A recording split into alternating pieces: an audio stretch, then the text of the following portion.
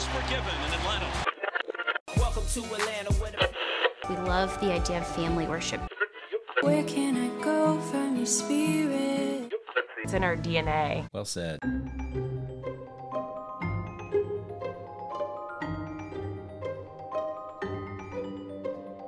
Welcome to the Very Good Podcast from Atlanta Westside. My name is Corey Fleeman. I am the Director of Communications for Atlanta Westside Presbyterian Church. If you're listening, you're already aware that we've launched a podcast, and this is our maiden voyage.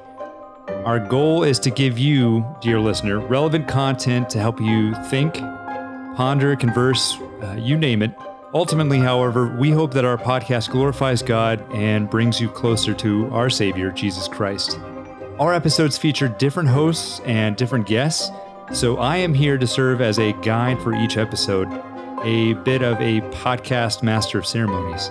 In this episode, Presbyteri-what? Atlanta Westside Senior Pastor Walter Henegar sits down with Jim Wert, ruling elder at InTown Community Church in Atlanta, and, if this is a thing, an expert on Presbyterianism, to discuss what it means to be part of a Presbyterian or PCA church. Walter and Jim also walk us through how the Presbyterian Church fits within the global church framework. We get a bit heady in this episode, but that's true to form for Presbyterians, am I right? Enjoy the episode. Well, my name is Walter Henager, and I am the senior pastor of Atlanta Westside Presbyterian Church. I grew up in a Presbyterian church in Chattanooga, Tennessee that became part of the PCA somewhere in the mid-'80s. And I've really spent the majority of my life in PCA churches. I got out of seminary in 2002 and was part of a PCA church here in Atlanta, and then planted Atlanta Westside in 2007. In the time that I've been in the PCA, I've been involved in various committees of our presbytery. We'll explain what that means in a bit. Reformed University Fellowship Committee, the Credentials Committee.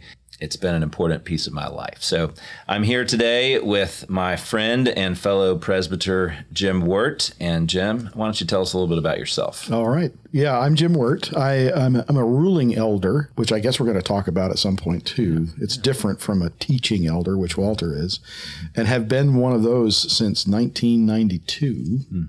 At InTown Community Church, also here in Atlanta. Atlanta Westside is a granddaughter church of our church and a great-granddaughter of where I started here in Atlanta.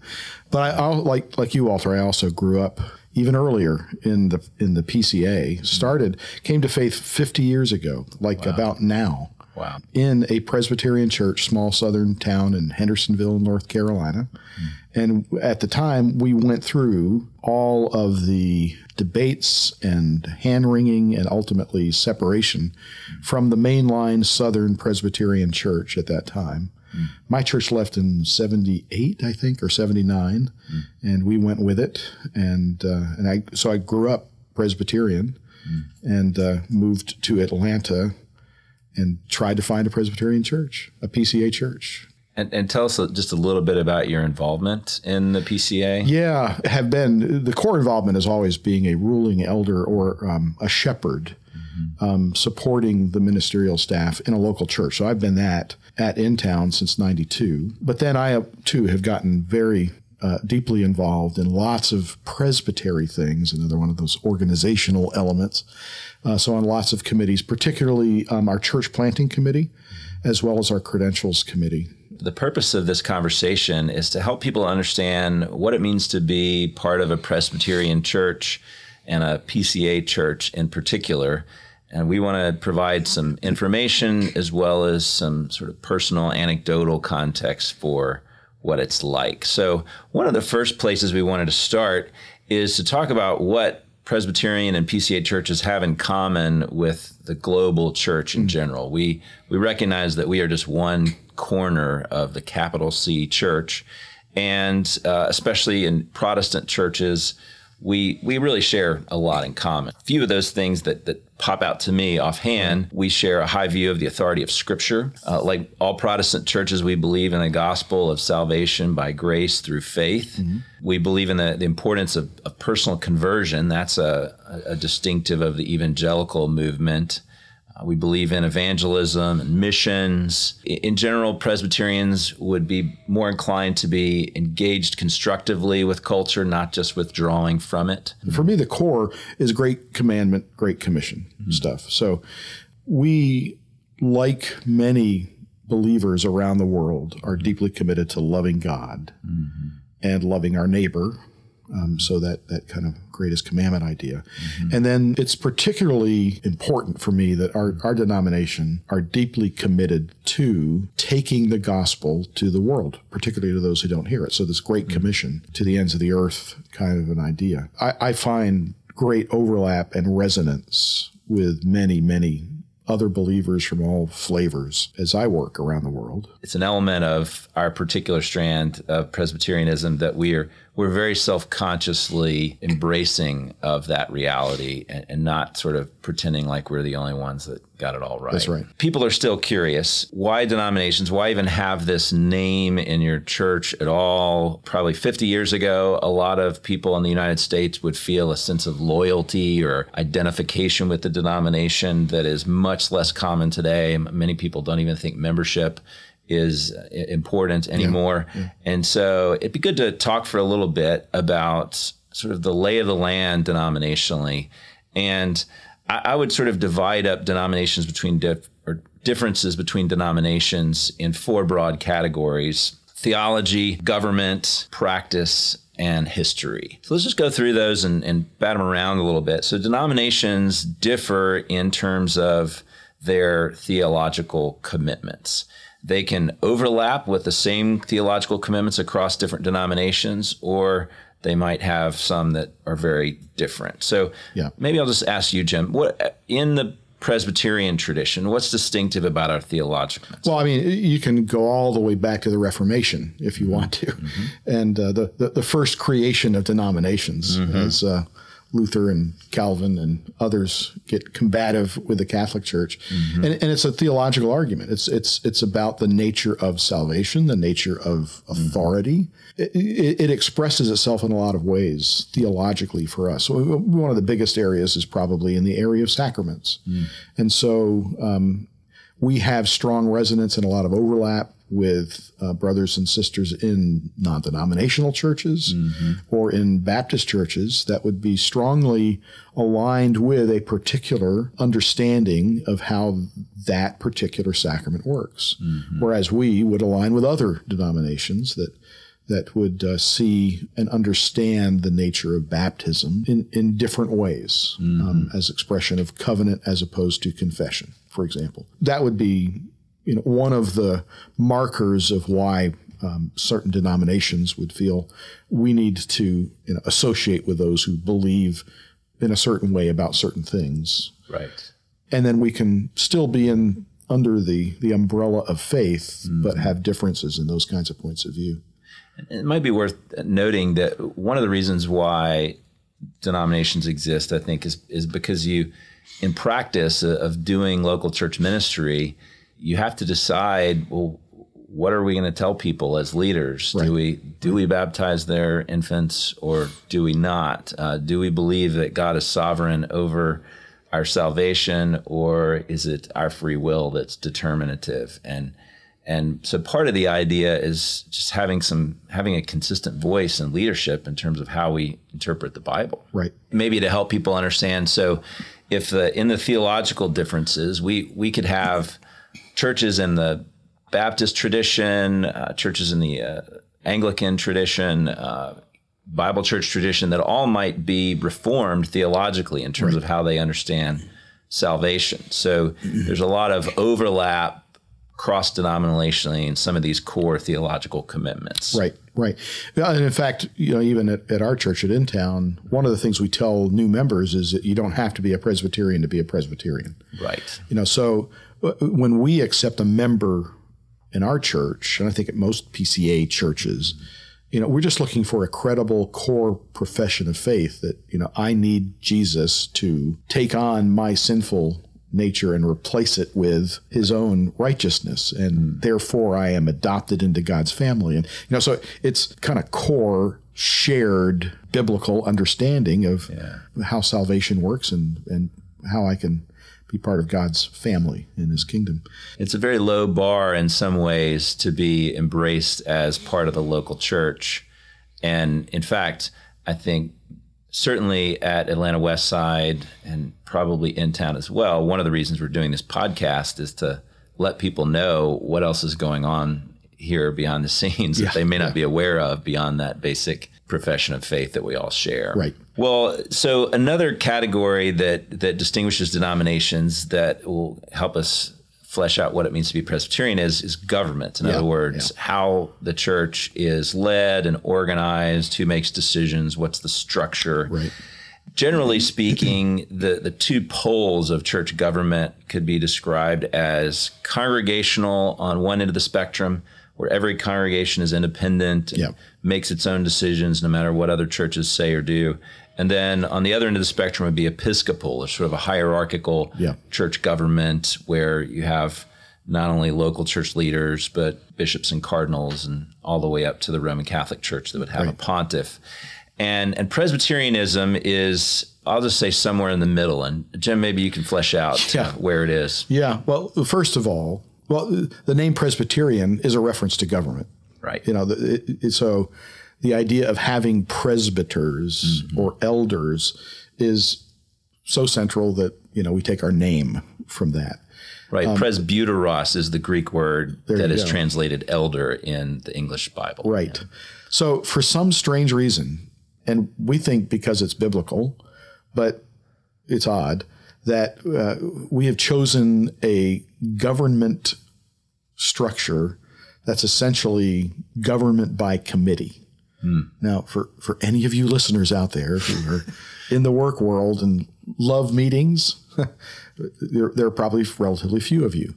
The idea of having a governance that's based on a pure committee-based structure is kind of odd. I don't think it would be the first sort of form that we would go to. That Congregationalist feels deeply democratic. Right. The hierarchical feels deeply efficient, at least.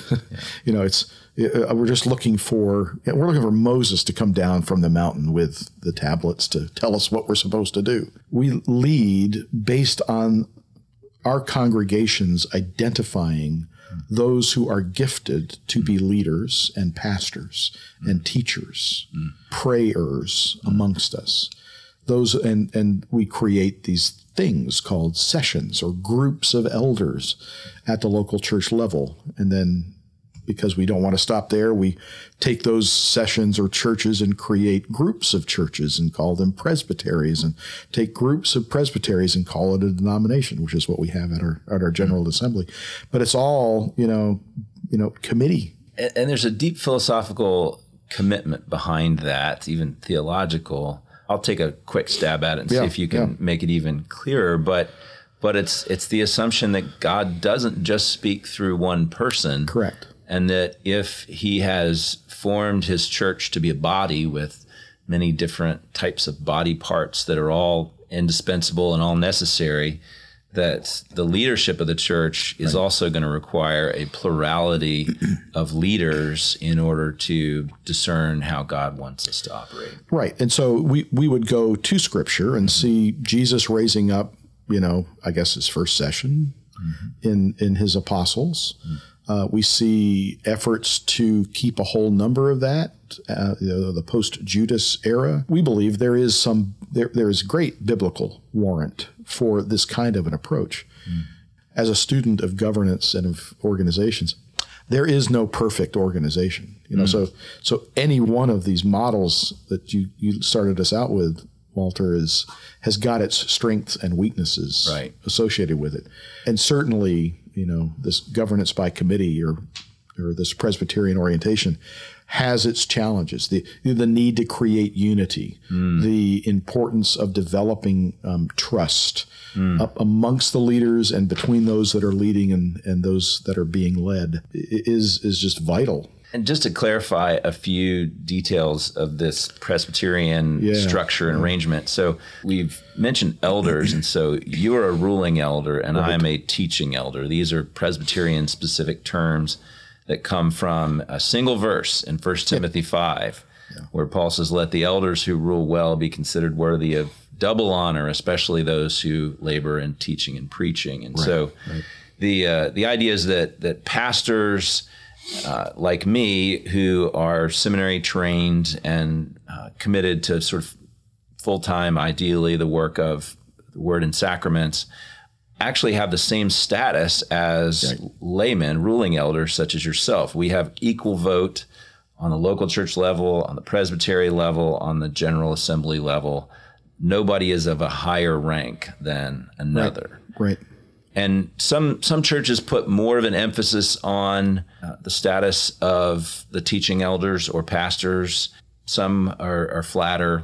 You've seen both, I'm sure. Yeah. In part, that's just the reality of having a vocational elder versus a non-vocational. I won't say avocational, because it really is a high, holy, and important calling for those of us who are in an elder role, but who, don't do it, a full work week and get paid to do it.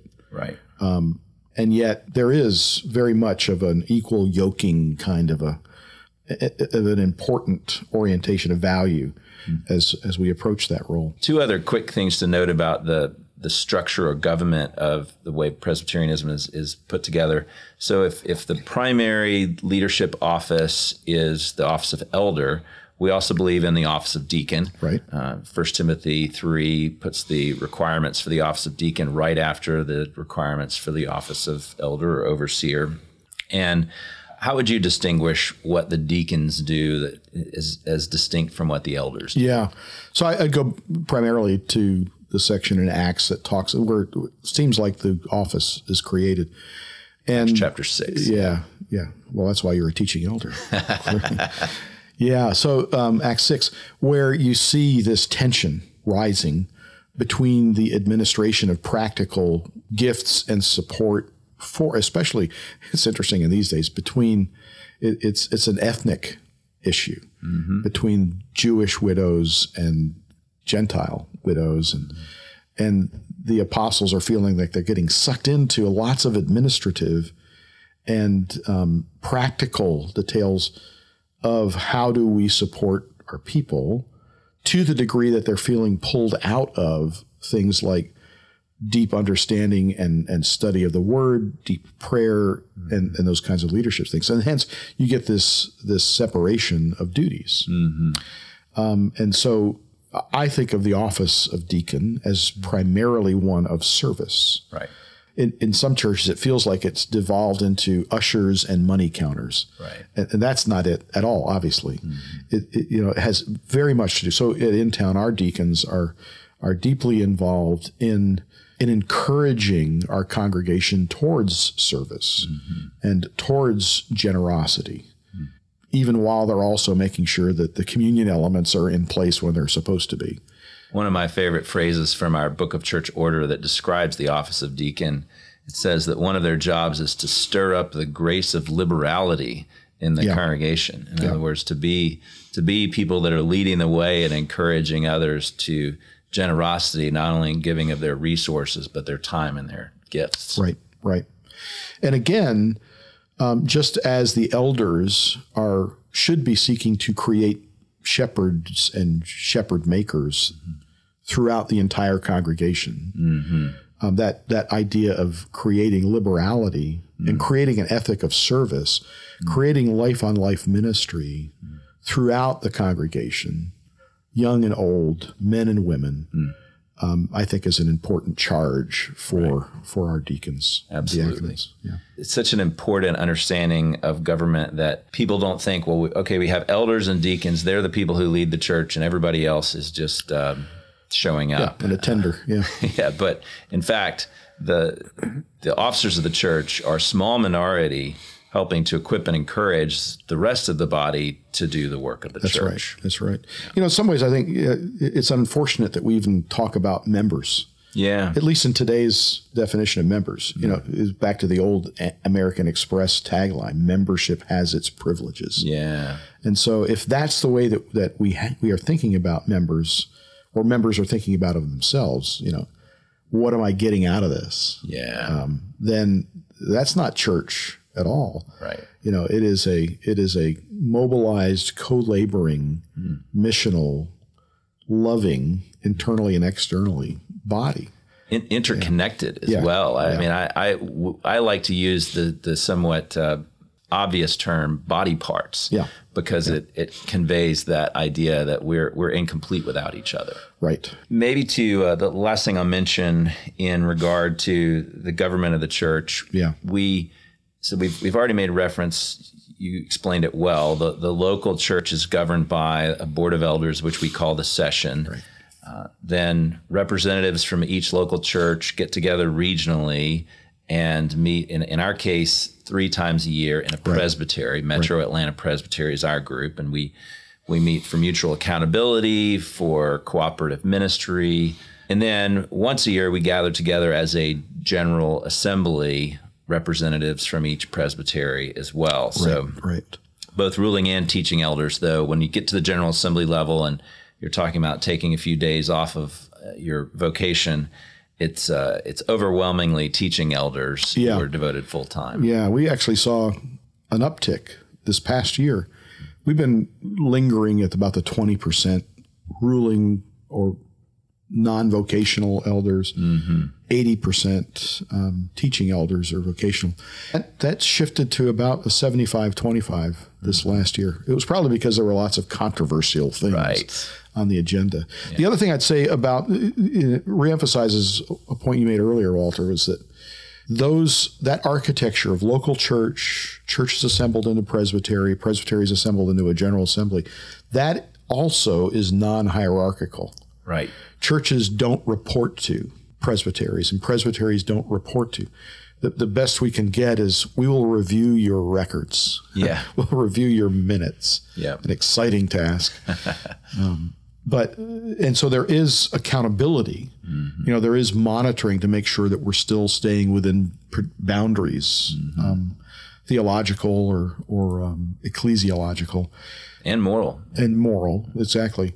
But especially in the PCA, what we call it is a very grassroots orientation. Right. And so the authority and the mandate for the local church to operate with full authority in its sphere, with its membership, with its body, is absolutely in place. And it preserves that local autonomy while remaining connected. I think that term connectionalism is often associated with what we're about. It implies both the sense that we're accountable to one another, but also that we are joyfully cooperating with one another to do ministry together. And very important piece of the government. Maybe just to move on to these other 2 categories that distinguish denominations. So, and by the way, worth noting that on a micro level, some Baptist churches can be Presbyterian in government in the sense that they are led by multiple elders. Right. But sometimes Baptist churches call them deacons, but they really mean elders. Right. So we've covered theology and government. We've touched on differences in practice when you mentioned the sacraments, how we understand the Lord's Supper, and especially how we understand baptism. That's a very distinctive thing about different denominations. Baptist churches obviously insist on a profession of faith before baptism. If you ever go to a non-denominational church, 9 times out of 10, that's code for Baptist. Right. They will typically also insist on baptism on profession of faith, whereas churches like ours, Anglican, Episcopal, Methodist, Lutheran churches will baptize the children of believers. And we've talked a little bit about the theology there, but we won't get into that more until another podcast, perhaps. A couple of other differences to mention, and spiritual gifts is one that sometimes distinguishes, like how churches handle gifts described in the New Testament, like prophecy and speaking in tongues and gifts of healing. Right. Pentecostal churches would be known for being much more treating those as kind of normative part of the life of the church. And I don't know, Jim, without going into a lot of detail on that, how would you describe where the PCA is at on that? Yeah, I mean, one of the official phrase for it is cessationist. But even there, I've had conversations with fellow Presbyterians that are of differing minds as far as where the line gets drawn. Right. And so usually that applies to miraculous gifts, speaking in tongues, healings, and certainly the idea of prophetic pronunciations, which are of equal weight or authority as Scripture. So we would go to all those and say, we believe that those have ceased, that those miraculous gifts were in place in the New Testament era, particularly given the era of needing to build up the early church. Candidly, I've worked enough with folks that are in India or in Southeast Asia or in the Middle East, and the appearance of the importance of conversion by dreams or the witnessing of healing. I've worked with folks in the Assemblies of God who still are fully embracing all of those kinds of gifts. And I think that they are brothers and sisters in the Lord. In part, it gets to how we test the Spirit. Right. And what is the point and purpose? So even you can go to how Paul describes speaking in tongues and the importance of that's happening in worship, that there be an interpretation, that there be an understanding. And other than that, maybe it's a private prayer language, don't know. But in general, we Presbyterians tend to be pretty conservative, dusty folks. And just for my part, I'd say I have seen that there's a fair amount of breadth within the PCA. Some people would even call themselves Presbycostals to some extent. But I'd say the one thing we probably have in common, to use a term one of my seminary professors used, he used to say it was that these sort of miraculous expressions of the Spirit were non-paradigmatic, which is a seminary professor way to say this is not the normal expression of the Christian life, even in the early church, where you have clear references to this happening, that the normal Christian life is a lot more pedestrian in many ways than those spectacular expressions. Yeah, we tend to focus more on everyday graces. Right. Yeah. And also to circle back to, we've made reference to this term sacraments. In the Presbyterian understanding, as we read Scripture, we see two sacraments, baptism as the sacrament of entrance, as you said, and the Lord's Supper is a sacrament of kind of feeding our faith. There are also different understandings of the Lord's Supper across different denominations. Oh, yeah. Anything you would comment on the supper? Just that the supper, if you look at church history and how we administer it and who has access to it, it has been such a flashpoint of controversy. It's what got Jonathan Edwards booted from his pastorate in Boston was his fencing of the table and who has access to taking on the Lord's Supper. The debates in the early Reform, in the early Reformation, between how Luther or Zwingli or Calvin or all those church history guys would understand what's going on here. And so there's really important theological work that's happening underneath the surface, but it works itself in those practices that you're describing. How frequently do we take it? Is it okay? We had a big debate, one General Assembly, about, is it okay to dip the bread in the wine? A thing called intinction. Or is that, just this violation of the separation of those elements that we see in its first administration with Jesus in the upper room? And so we get into those kinds of debates, the modes of baptism. Is it okay to sprinkle, or must it be, some kind of full immersion somewhere? And what is that referring to in Scripture? Is it death and burial, and that's the only way to think about baptism? Or are there, great, Moses sprinkling altars for cleansing, or the washing kinds of imagery that you get in other places? So, and so we get into those kinds of debates, and you'll see those debates getting worked out in the practicalities of how those sacraments get administered. And it reminds me, there's an expression that's used in the PCA's college ministry, Reformed University Fellowship. They talk about fixed theology and flexible methodology. And I think when it comes to practice, all PCA churches do baptize the infants of parents who agree to it. Some don't. But some of these ways that worship is worked out, the frequency of the sacraments and whether you can dip bread or not, or whether you have those little chalk wafers or whether you have wine or grape juice. That's right. Whether you have drums and a guitar or an organ. There's actually a lot of variety within Presbyterianism in general and the PCA in particular in terms of how we actually do worship. Yes, that's right. Hi there. This is Corey Fleeman again, your podcast master of ceremonies. Just wanted to interrupt our episode with an obligatory commercial break. If you are interested at all at Atlanta Westside Presbyterian Church, feel free to either download our app, available on most app stores, or head to atlantawestside.org, atlantawestside.org, to learn more about our church. That's it. We definitely need to come back to that one. And maybe to close out this sort of understanding Presbyterianism in the denominational landscape, this fourth category. So if we've covered theology and government and practice, the fourth category would be history, that there are historical circumstances that often bring about the formation of denominations. And sort of the classic reference is the Church of England formed when the Pope refused to grant Henry VIII's annulment of his divorce, and now you've got the Church of England. But, even the Westminster Assembly, which in the mid-1600s was formed at a time when England was going through a civil war. Right. And so England was, for a handful of years, a sort of Presbyterian church because of that war and who was in charge for a handful of years.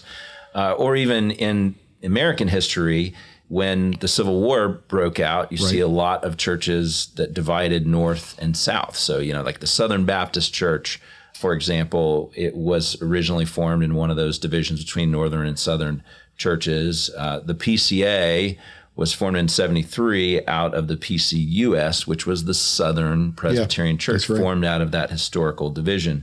So it's helpful just to be aware that political events, world historical events often do influence how churches are formed as well. Yeah. So back to your English reference, it's a curious era where you've got a strong lingering Catholic influence.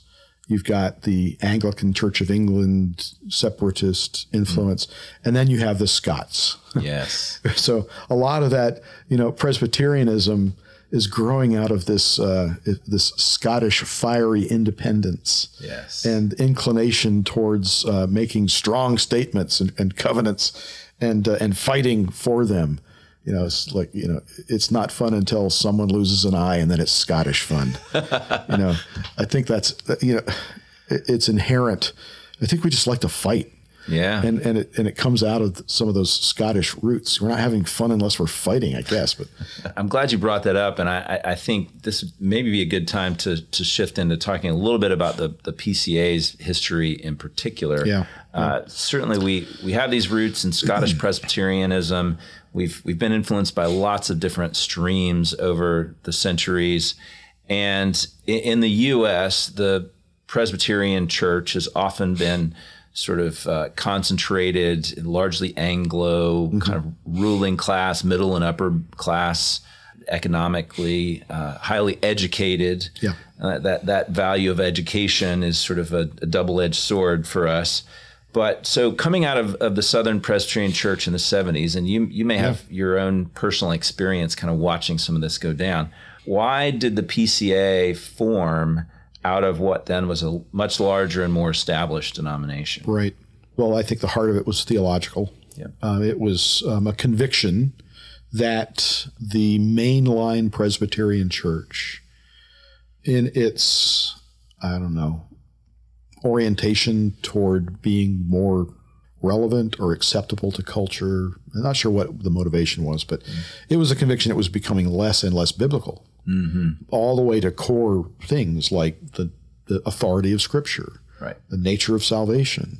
In some cases, I don't know if it got Trinitarian or not, but there was deep, lingering conviction in, I guess, much the same way that the early reformers must have felt about the Catholic Church, that this is not of the Bible anymore. And there was a long era of attempting to reform the Presbyterian Church from within. political machinations which seemed to prevent that, to the point of, church discipline of those who were conservative and talking about, biblical standards as if they were still applicable. Right. And so great tension, the creation of various different groups, formal and informal, that were desiring to recapture biblical orthodox theology, combined with a proactive missiology, desire to be on mission. So Sean Lucas's book For the Continuing Church is a great, here's a plug, is a great treatment of that whole historical era and the formation, if you want to really dig in more deeply to that. But at some point, and for us it was 1973, particularly in the South, we churches just said that's enough. Right. The other component of it was centralized versus decentralized authority. Right. And in particular, that related to property issues. Who owns a church? Right. And at the time, in the mainline denomination, it was the denomination that owned all church property. Right. Regardless of how that, if there was a fundraising effort to build or add to a local church, that was still formally and legally on behalf of, what the whole denomination owned. And so the reality is when people and churches, pastors and churches were trying to leave, they were unable to do it either with their buildings or with their pensions. Right. And so there was tremendous sacrifice that had to go on. And so it reached the point where many felt we can no longer be connected and connectional to this group. The divide is too great. And we are going to accept the cost and launch this new denomination. And as they launched it, there's a sort of unofficial motto that a lot of people still make reference to, that the desire positively was for the PCA to be faithful to the Scriptures, true to the Reformed faith, and obedient to the Great Commission. So that commitment to Scripture is at the core, and a Reformed understanding of it, but also the Great Commission, evangelism, missions, always been deeply in the heart of the PCA. Right, absolutely. And so that's kind of the point of that title in Sean Lucas's book, For the Continuing Church. When we formed the PCA, I believe that we were trying to form a true replacement for the mainline Presbyterian Church that yet still, was aligned with those three ideas that you just expressed. And so, we were not trying to form a splinter group, or a niche party, or, a tightly theologically defined Orthodox circle. We were still trying to be the mainline church on mission and just biblical. But we do have churches all across the United States and some into Canada as well. Yeah. And Hawaii. Yes.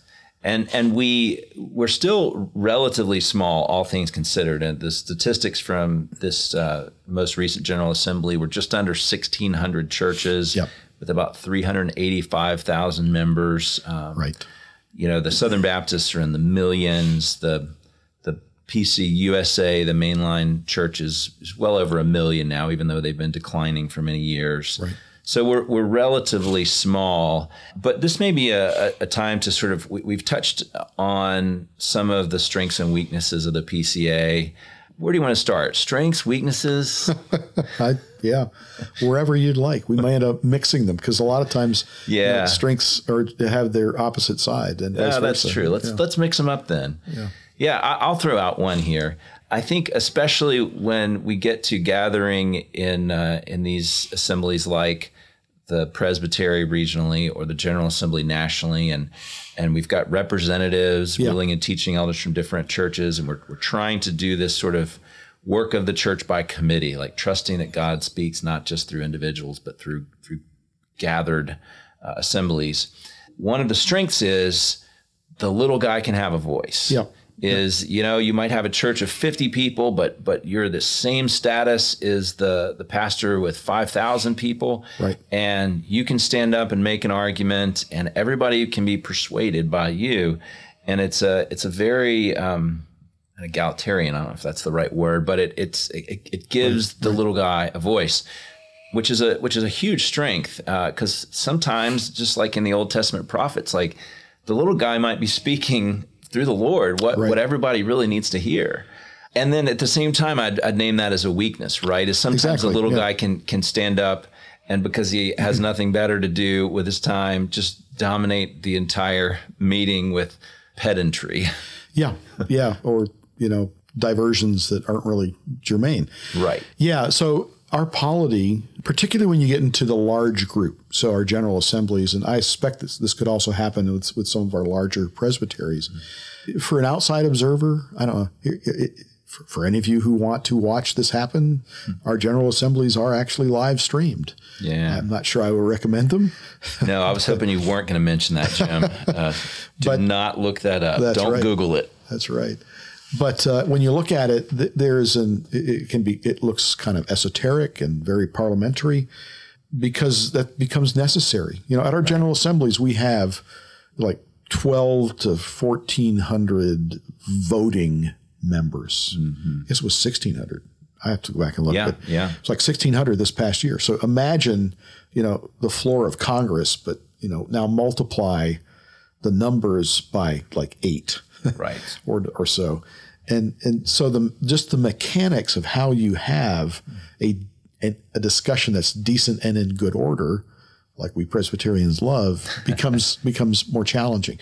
And because of those kinds of rules, whether they're built into our own rules or borrowed from Robert and his rules of assembly, it means that we have to do things that are actually designed to protect the voice of that small contributor, as valid as anyone else's, and to protect the voice of the minority, candidly.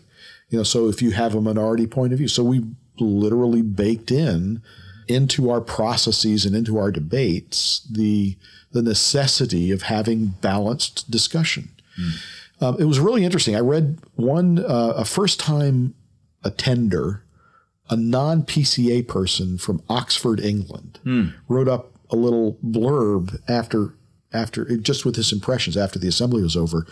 And the essence of the blurb was very positive on 4 or 5 different dimensions.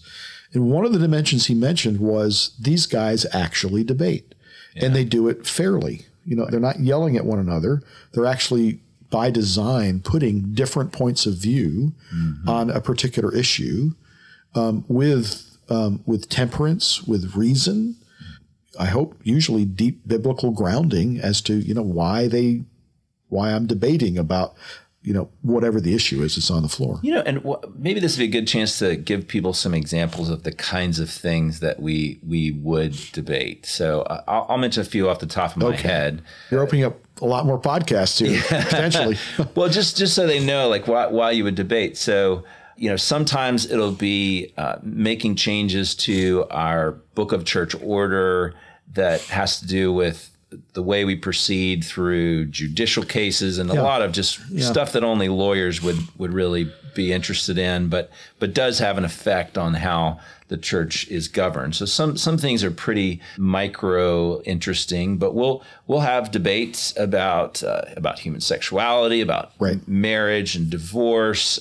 We've just this past year we had a lot of debates about how people talk about the reality of same-sex attraction, or how the church comes down on pastoring people in that situation, and what kind of language we can use. We institute study committees to get people together and try to produce reports that will benefit the rest of the church. What are some things you're thinking of? Yeah, I mean, some of the things, that including ones that have created study committees that I feel really good about. So this past year, just last June, we created 2 new study committees. One was on sexuality. And for me, that's extraordinarily important, that given where we are in the cultural dialogue on the nature of sexuality, on the definition of gender, on how we practice it, on how biblical understanding and orthodoxy connect with the ability to speak truth and love and the gospel into this into the cultural expressions of sexuality that we're facing now. The willingness to step back and think deeply in a committee, again, for me was an encouraging movement. Perhaps even more encouraging. And, we had a debate in the 2018 assembly that came on the floor in strange ways, but it was all about domestic abuse. Right. It was just irresolvable in that particular debate. And yet we took the time to talk about issues about how we are good shepherds, how we are faithful to biblical standards, and so on. And so this past year, we created a study committee that is going to look into, what kind of counsel, what kinds of standards, what approaches are appropriate, in particular counsel to our church sessions or to our presbyteries in how we protect and how we are faithful to, especially those who suffer from that kind of abuse within the church. And you don't have to Google very hard to find just how damaging and how important, being faithful and truthful and loving in that whole arena is. And so that was one of the, I don't know that we debated it that much, but it was an important movement at this last assembly for me. And in previous years, multiple occasions, we've repented corporately for our involvement in racism, for our failures to be involved in the civil rights movement. There's a number of ways that we've made a lot of public statements, acknowledging what we understand to be true, sometimes in rare instances commenting into something of a more political nature, like women in combat, I know came up years ago, that kind of thing. But in most cases, Presbyterians stay out of direct involvement in particular political positions. That is true. Even while it's tempting for some to feel like, in our assemblies, Presbytery or General Assembly, we want to take positions and postures about particular things. The nature of marriage or, women in military or whatever it is. I prefer us to stay on mission more than try to make proclamations. Well, and broadly speaking, the kinds of things that we deal with, it strikes me that back to the strengths and weaknesses paradigm, it is a strength of the sort of Presbyterian mindset and structure that we're always going back to the scriptures and saying, have we read this right? Can somebody correct me if I'm not understanding this properly? And as well as facing new challenges that just come up in the course of the development of history, that we have to go back to the scriptures and say, hey, well, wait a minute, what do we do about this one? Exactly. And so there's a vibrancy and a vitality at the same time that it can also be really exhausting. Right. You sometimes you think, man, I wish we just sort of figured all this out and we could just do ministry. And yet the way Presbyterianism operates is we're constantly kind of going back and asking a lot of the same questions and new questions as well. Yeah. So I don't know if we want to pick at this thread. I'll just mention it in passing, because one of those controversial topics that tends to come up is what's an appropriate biblical role for women in our churches. And so we have that debate comes up in different forms in lots of different ways. Right. And there are times when I am deeply encouraged and times when I candidly am deeply discouraged by how we have that debate. Mm-hmm.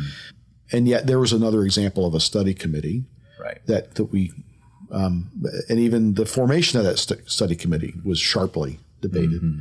And it created a non-binding, pious advice kind of a report. Mm-hmm. But to your point, 2/3 of that report, maybe 3/4 of it, were biblical exegesis. Right. That's where all of these study committees really start and dwell, because as a denomination, all together in every facet, we are all deeply committed to the authority and the applicability of Scripture, which for me, when I hear hand-wringing about slipping into, liberalism everything associated with it, I'm tempted to go into eye-rolling mode. It's just, if that's really what our danger was, we would not be spending nearly as much time agreeing on the authority and the power and the relevance of Scripture to speak into these things. Right.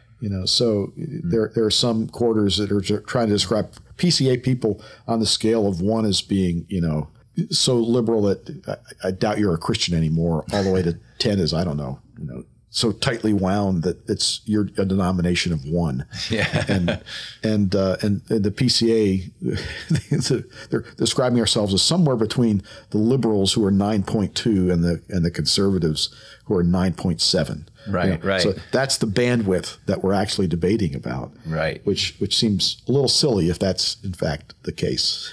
Well, a good example of that too, related to the fact that the PCA and Presbyterianism has, coming out of Scotland, these majority white, middle and upper class cultures, highly educated, the recognition that's been going on for a number of years in the PCA that we need to grow to look more like the kingdom of God and our neighborhoods, ethnically, culturally, socioeconomically, is can be viewed by some as like, oh, well, this is just where the culture's going and you're sort of trying to conform. And yet the reason it has legs in the PCA is because it's all over the Bible. Right. And that's where it's biblical arguments that drive us to say we need to repent of our racism. Right. We need to invest in minority leadership. This is, like you mentioned in Acts 6, the early diaconate, the sort of proto-diaconate. They were chosen specifically as multi-ethnic leaders in the church to deal with a multi-ethnic problem. So while you look at the PCA and we're still overwhelmingly white. I mean, just my recent research, I think the number of ordained pastors in the PCA who are African American is around 1% of the total pastors. So it's still, so overwhelmingly white. We have a ton of Koreans. Yes. But the majority is very white, and yet there's a deep commitment in the leadership of the church to say this ought not to be. Right. Amen. Yeah. True. Even on the Korean side, one of the things that's encouraging to me, and it was I have a young fellow elder at InTown who's also Korean, who came away even from this last assembly deeply encouraged by the normalcy, increasing normalcy of a more diverse voice in leadership of committees or going to microphones. I mean, it's not, we've actually finally elected a Korean American and an African American moderator now. So we have that, but it's not just checking off boxes, I hope. And I don't think it is. No. So, in our architecture historically with the Korean brothers and sisters or churches, we have Korean presbyteries, but I'm sensing more and more integration of those kinds of voices into the main dialogue versus kind of separation into even language-based dialogue. So it's an encouraging trend. It really is. And we may not see as much as we would like to see in our lifetimes, but the trajectory is overall encouraging. A few more anecdotal things, just strength. Let's focus on strength of the PCA here. Given the size of the denomination, fewer than 400,000 members nationwide, the way somebody has expressed it to me years ago was that we punch above our weight. Yeah, that the influence of the PCA on the broader church is disproportionate to our actual size. That's right. And I wonder if you could speak to that, or any particular people, authors, leaders. That, So I think that's right in terms of who's writing now. And one of the easiest examples would be a Tim Keller, who actually his published works are relatively recent. He went a long time. Oh yeah. 2007, I think, is when he really started going. Versus the growth of his pastorate, particularly in Manhattan. So that would be an example of a voice. I think currently publishing right now, a guy named like Scott Sauls, in some of his work in terms of irresistible faith and his commentaries on the Christian anti-culture or counterculture. It's reminiscent to me of, when I was growing up and reading, John Stott or some of those early authors. And I think that the PCA is producing those kinds of deep thinkers. Sean Lucas hasn't published as much yet other than the history stuff that he's done, but he would be another example.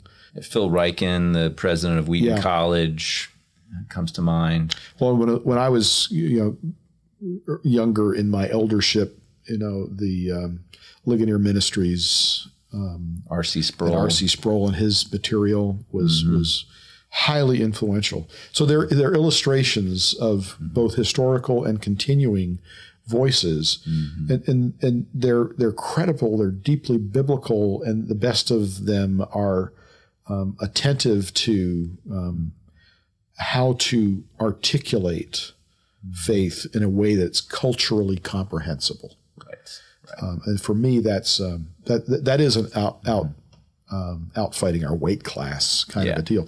The other component, I'd mentioned two ministries.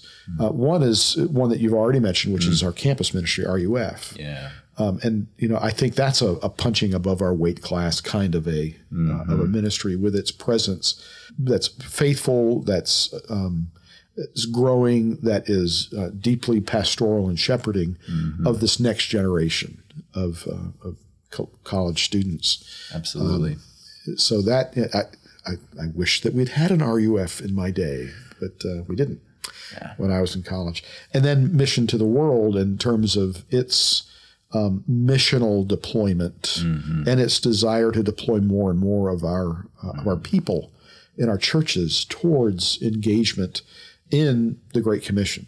Right. And whether that's cross-culturally closer to home, international ministries, refugee ministries, international student ministries, or if it's still an ascending mode to bring expertise to bear on indigenous church planting and evangelism efforts.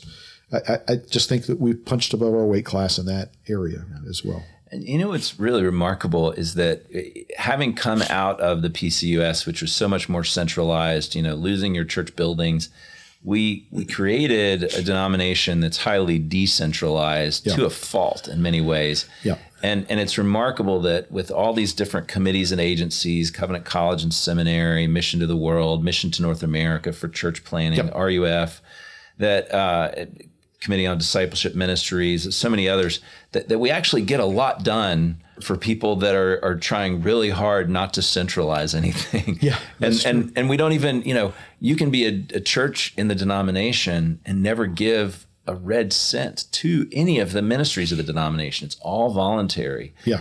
And so it's not an ideal situation, but it does require these ministries to really be on their toes. Yep. And the gifts that they do receive to do ministry are from people who believe in what they're doing. Amen.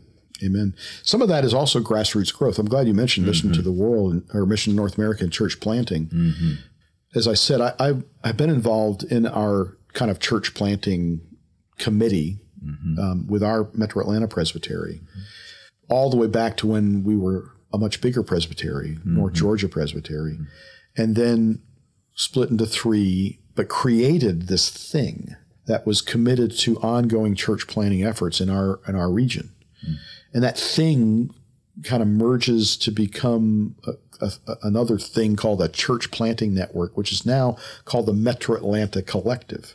Right. And so it's an illustration that there are movements that are growing out of PCA seed planting, right? Some of it intentional, some of it accidental, that have continued to grow and bear fruit.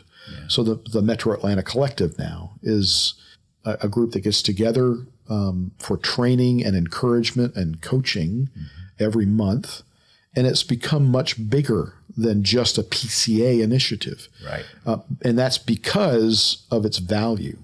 It is attracting a broader array of various church planters and those interested in engaging in creating healthier, a whole network of healthy churches that are reaching out into their communities and building up and shepherding their people. And not just because it's appealing beyond our denomination, but because our denomination wants to serve outside of us. We believe that God can plant churches that aren't PCA that really bless people, and we want to be a part of that as well. What was at the time the church planting network was very helpful to me, as I and the leaders here at Atlanta Westside were planting 12 years ago. Right. And to do that, back to our theological distinctions, we have to be able to partner with other churches that don't necessarily align with our confession. Right. And yet we would say what they're doing is a worthy kingdom initiative. And even though they're, going to make a lot more Baptists, well, so be it. Yeah. We're still bringing people into the arms of Jesus. So Amen. Bring them in. Amen.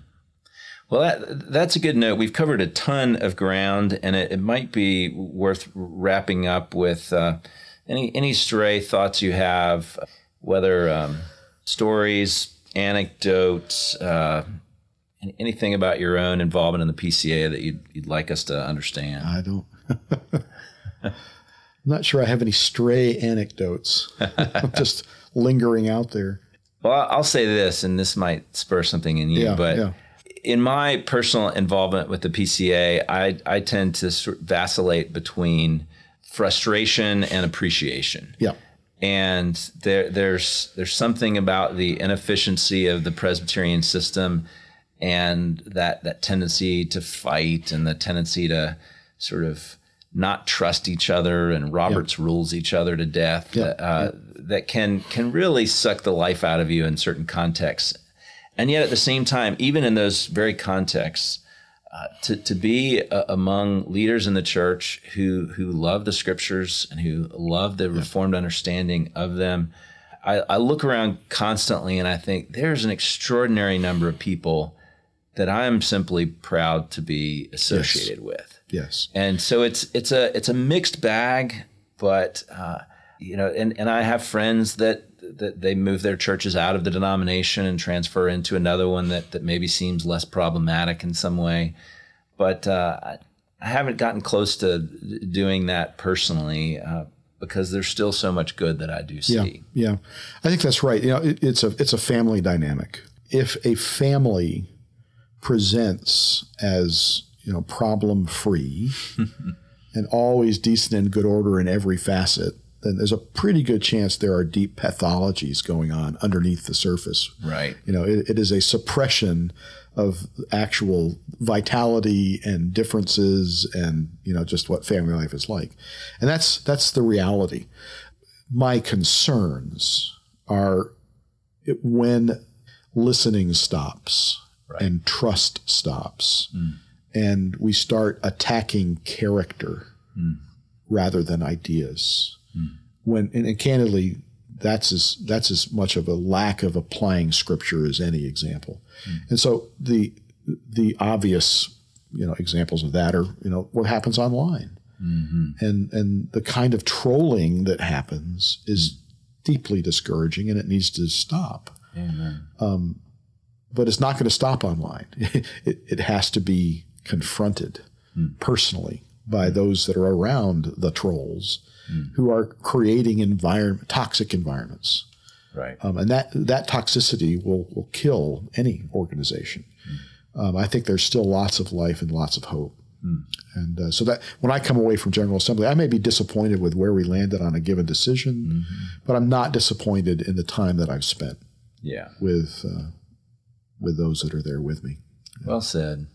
And to put on my pastor hat, it's a good pastoral word, whether you're ever involved in denominational machinations or not, that eyeball to eyeball, working that familial intimacy face to face is inevitably going to be far more profitable than texts and social media posts and the blogosphere and all those places where we really get sideways so quickly.